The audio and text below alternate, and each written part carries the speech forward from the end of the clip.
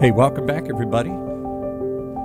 It's time once again for our show called Living Hope, a weekly journey where we bring in the people who are really dealing with this deadly disease and what they deal with on a daily basis. With our host, I'll say she knows the most, but she knows an awful lot about it after what she's been dealing with for 200 years now or something. It's a long time. I can't remember. The number gets bigger and bigger. That's all I know. Thank goodness. Roberta Luna, welcome. Thank you, Paul. Let's go with 21 years. How's 21, that? okay. I mean, I'm going to live to be at least 100, but I'm not 200. Yeah, so 100. That's, You're going to make 100 years. Yes, I think I will. 100 years with pancreatic cancer. All right. Well, There you today you have another person who's going through the same journey. Bring him in. Who'd you bring with you today? Yeah, thank you. Today we have Jay Sandler with us. Jay is a 10-year pancreatic cancer survivor. Has been dealing with it. He's going to give us a little bit of background on what he's been doing, his journey with it, and how he actually turned that into something positive towards the end. So, Jay, thank you so much for coming, and we really appreciate it. We want to hear your story. Roberta, I just want to say how grateful I am to be able to come here and to do this, and not just how grateful I am to be alive every day. Exactly, definitely.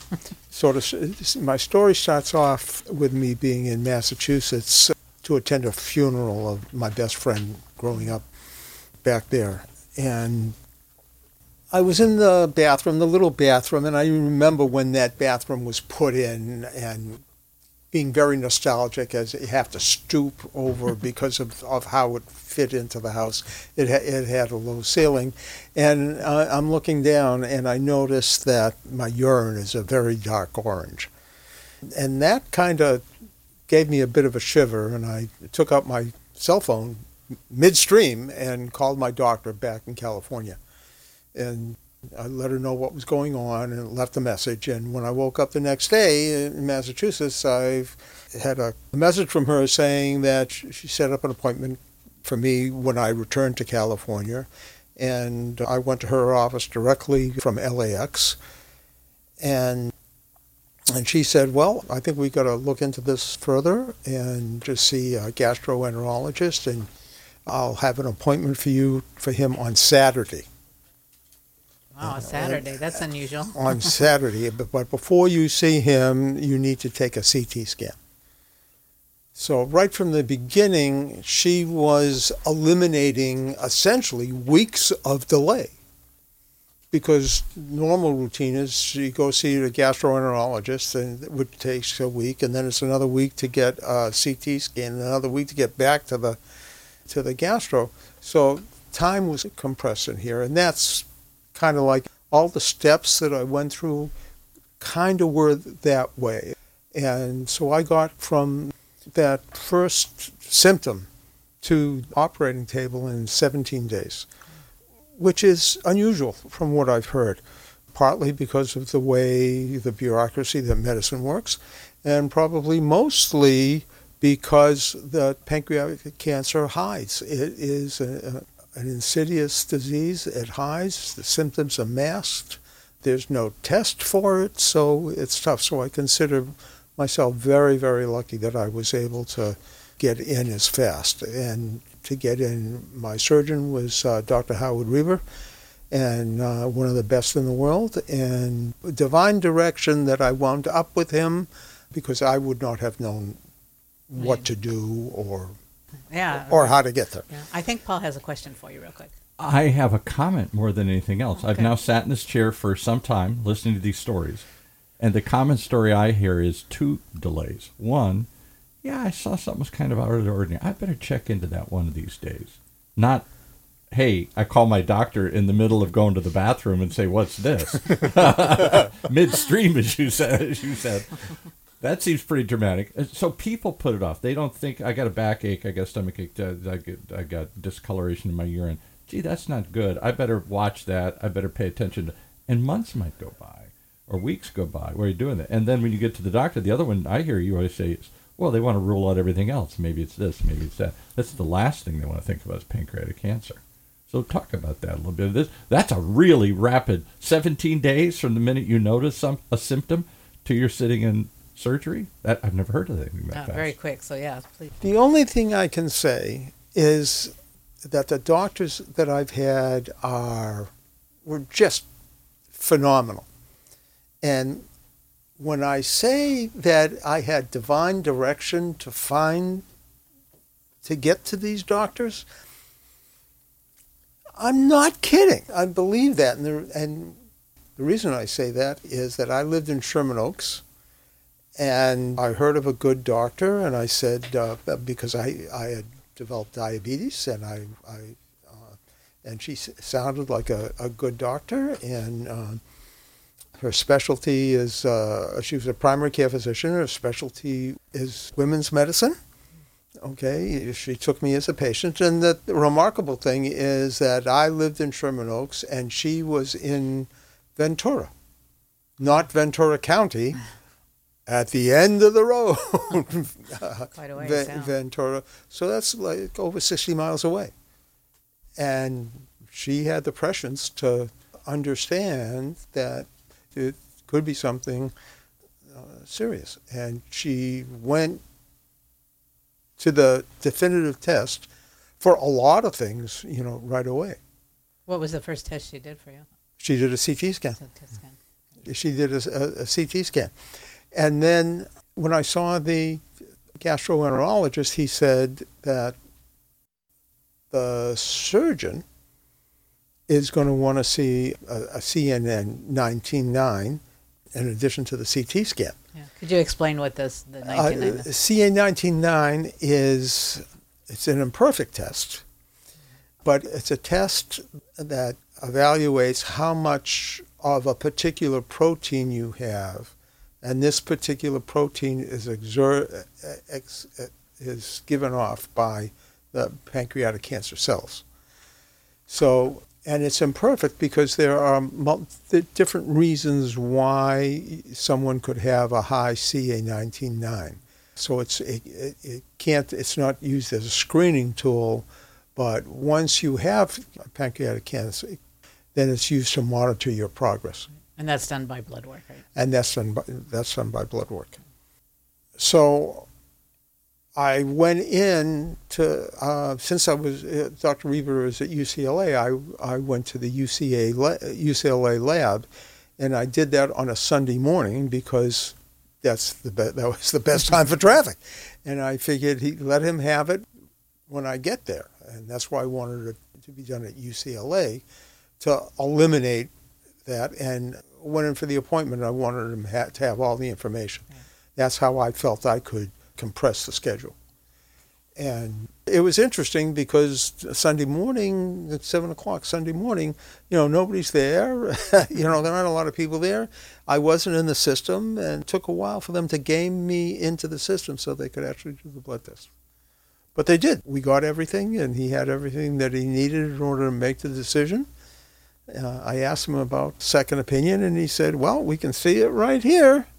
So we scheduled it right after the first year. So that was your symptoms actually started in December, and then by January you were already getting ready until you had your Whipple. From December 17th to January 4th. Yeah. Again, like I said, that's amazing because generally it takes anywhere from really 3 months on to get a lot of this stuff done. You alluded a little bit to pancreatic cancer and the difficulty, and one of the reasons is because, for one, the symptoms can be so vague, it can be almost any other disease. And the reason why it is so hard to find is because of the location of the pancreas.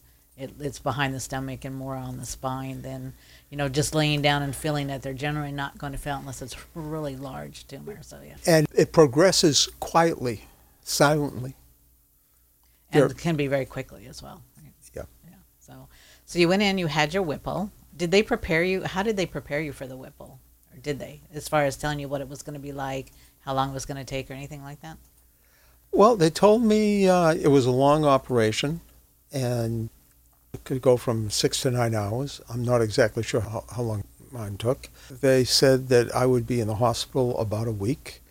And when I left the hospital, I would slowly be able to pick up my life. And all of that happened, and it's true. I had no complications. It's not uncommon for people to develop an infection or whatever that they have to deal with. But I had no complications from the surgery. Really the most minor thing was it was really minor, is that I had part of my incision had not healed, so I had a little fissure around my belly button, which is a nothing. And it's, it's all the time, it's something that happens all the time. And they had a visiting nurse come in once a day, or every other day to change the bandage. And it healed in a week or two. So you were able to go home and were you able to pretty much pick up a normal life, or did you have to make dietary changes or anything? Well, in the beginning, you have to experiment with what you eat. And I became insulin dependent. I was a diabetic before, but I became insulin dependent. And that was a new thing. And then they told me that I would have to take Creon. And it was kind of funny the way they experienced, because they said, you're not going to be able to digest just fat and oils. So you're going to need this Creon pill. And, oh, by the way, it's expensive. I said, okay. And the surgeon said, don't take it unless you need it. And I said, okay. But meanwhile, when the registered dietitian was telling me in her very quick visit, because a registered dietitian is very important in the recovery, but it's hard to get them because they're extremely busy. So when she told me that I wasn't going to digest fat unless I took the Creon, I said to myself, yay! I can have as much ice cream as I want as long as I don't take the pill. And I did. I used to have 2 bowls of ice cream every day, one with the dark hot chocolate and one with milk chocolate chips. I mean, why would you combine them? I mean, but the only issue with that is that I was on the toilet 10 times a day before noontime, because it was a lot of fat. I never had diarrhea. My stools would always be unformed, but it was never really diarrhea. And I don't think I ever took Lomotil or any kind of over-the-counter or prescription medicine for frequent bowel movements. One reason was because it was the price I was willing to pay to have those 2 things of ice cream.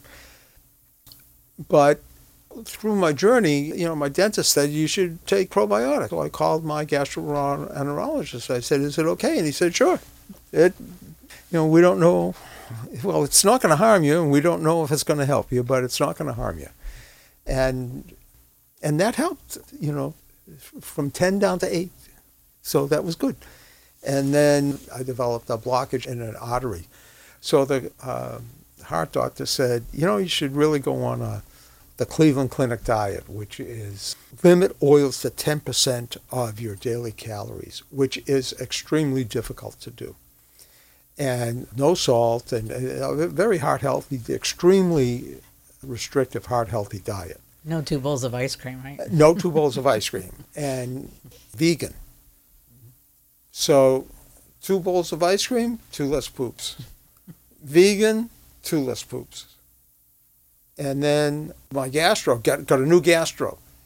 Okay, and we're talking, and she said, well, why don't you try taking a little bulk foaming laxative? And I said, okay. And she said, well, it takes out the liquid in if you have too much liquid in your intestines, it'll absorb it, so it'll form it up better. Yeah. Yeah. And I said, okay, so I did that. I'm 2 more gone. So each little thing. And then the Creon, I finally started taking the Creon. My problem, the thing was that I felt I didn't need the Creon. First, I didn't want the Creon so I could have the ice cream. Then, when I got down to such a low content of fat in my food, I said, I don't need the Creon. And so I stopped taking the Creon. And I would advertise this. I would tell every doctor, I'm not taking the Creon. And I got a new gastroenterologist. And they kept leaving me. I don't know what happened. I don't know. They moved on. I don't know why, but they changed offices. So I got a new gastro comes in. And I explained to her, and she said, okay, it seems to be bothering you. Why don't we test you? So they tested me for all kinds of minerals, and I did not have any A, D, E, or K in my body because A, D, E, and K are fat soluble.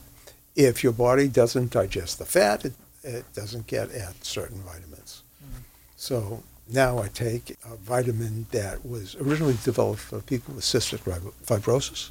That is easier for me to absorb. And, oh, by the way, I'm taking the Creon. I'm taking You broke down and did the Creon. Yeah, I'm taking the Creon. Did you do chemo after your Whipple, or was it just the Whipple, or did it follow up with chemo? Back then, they did not start off with chemo before the Whipple. And I had Fulfurinox, 6 months before Fulfurinox after the surgery? After the surgery. And, you know, I got to say that the surgery is tough, but you get through it, okay? And Fulfurinox, everything they say about it is absolutely true. It's a tough one. No, okay, tough. But you get through it. And Fulfurinox is my understanding, is one of the more effective for certain people because it's got 4 agents instead of 1 or 2. So. And then you went for a period of time where you had no evidence of disease, and then it reoccurred, and you went through a new procedure? Yes, I went through, well, not a procedure, a new chemo. Oh, okay. A new chemo. And I had about 3 months NED, which is no evidence of disease. And that's typically measured with your CA19-9 under 35. And I had 3 months being very happy, but always looking in the rearview mirror. So I went in and my CA19-9 elevated. It was in the 50s, and then we repeated it, and it got higher. So started back on, started gemcitabine and Abraxane. And I was on that for 3 or 4 months, and then got clear. Thought I had it made then, took out the port, okay, and then 4 months later, the CA19 is going back up again. And I don't even remember what the third agent was, except that it wasn't doing very much. And then, being very lucky, again, grateful, is that they developed, or I guess it was in development for a while, but it finally became available, was the liquid biopsy. And from that, they were able to collect the circulating cancer cells in your blood, isolate them, and then do a DNA analysis on the tumor itself. So the liquid biopsy, is that where did they go into the pancreas, or was that done through blood work, or how was that done? Blood work? Blood work.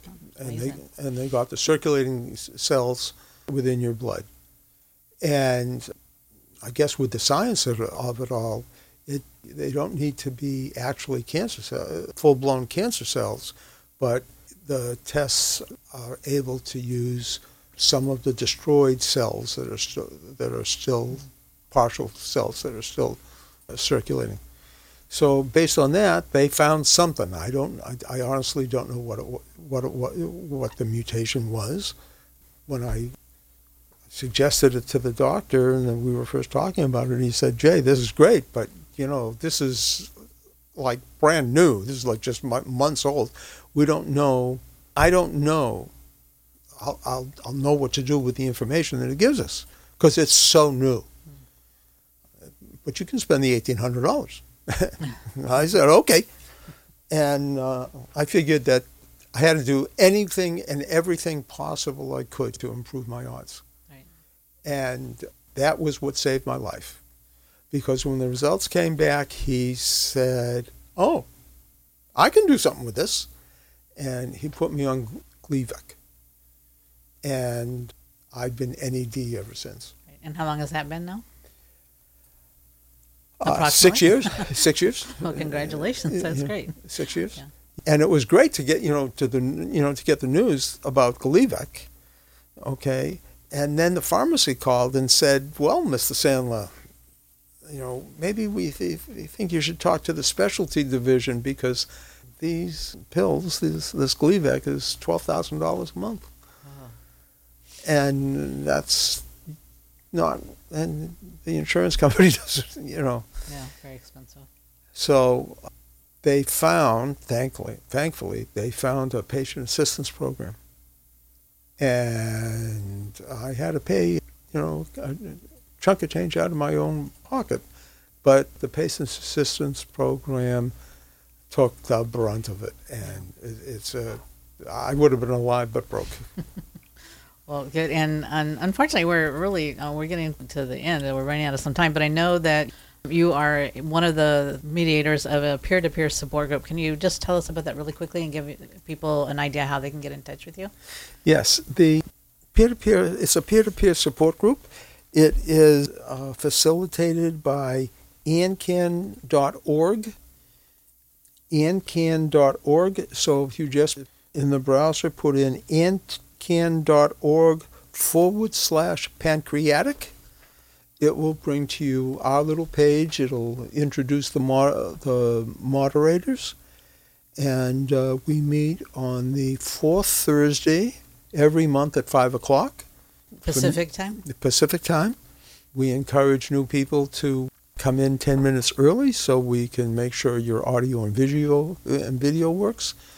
We don't use Zoom, so we use something else. ANCAN was the originator of peer-to-peer internet virtual support groups, and we have a group that runs between 6 to 20 people, normally around a dozen.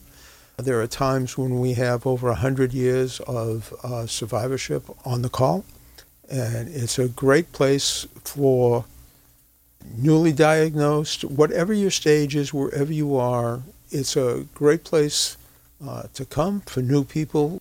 Where the people that are on that call have got experience with every therapy, every different kind of clinical trial, every kind of chemo, all the variations of the pancreatic surgery.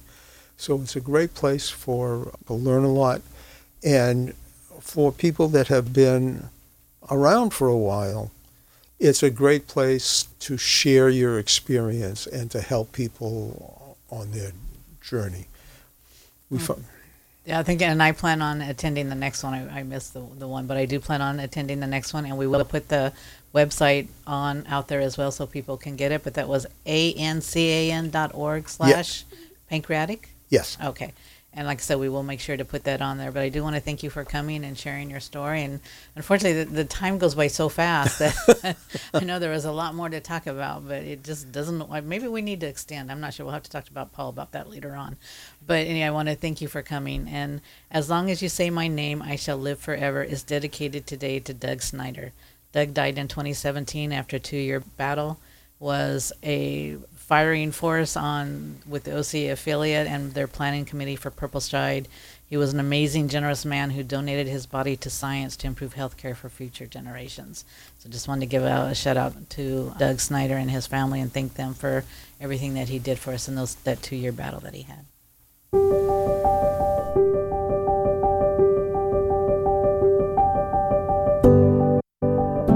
Well, there you have it. One more reason to tune in each and every time to Living Hope, our real live living journey with those struggling through and with pancreatic cancer. The real life stories of those really dealing with it and how they deal with it on a daily basis. And if you know somebody who's dealing with it, or maybe it's you, lots of resources out there. We've given you several through this series. Let's give you one today. That's a good one, and that is, of course, the Hirschberg Foundation for Pancreatic Cancer Research up in UCLA. Go listen to some of their past interviews in the show and reach out to them. They got lots of resources to help you. Pancreatic.org. Doesn't get any simpler than that. PANCREATIC, pancreatic.org. Or call them at 310-473-5121. For the OC Talk Radio Network, I'm Paul Roberts, thanking you for joining us, hoping you'll share this story with somebody else, and come back and hear more as we stream live from our studios here at the University of California, Irvine's Beale Applied Innovation Center.